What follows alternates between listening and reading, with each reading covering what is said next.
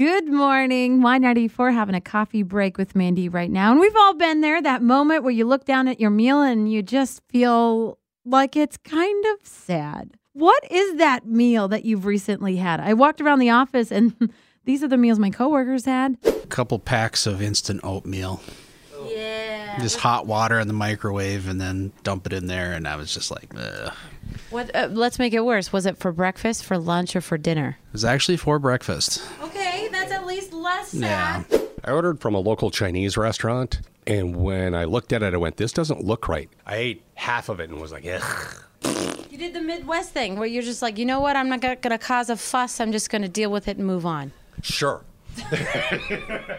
I think every sick meal is a sad meal because you have no energy to put it together. And I actually just had a memory from my Snapchat of like this sad meal that I ate 4 years ago when I was super sick. And it was just applesauce, pieces of avocado, cheese. I mean, it just looked pathetic. Amy, you know what that's called? Yeah. Girl dinner.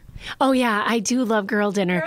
But girl dinner is not pathetic or sad in any way, shape, or form. That's true. Girl dinner is a well-curated balance of snacks. Or something really creative like a pickle wrapped around like meatloaf. Tried the viral pickle and cheese thing? No. Oh, where you like put cheese in a pan and then wrap a pickle in the like burnt crusty cheese? Yeah. That sounds good. Yeah, it does sound good. I know, girl dinner.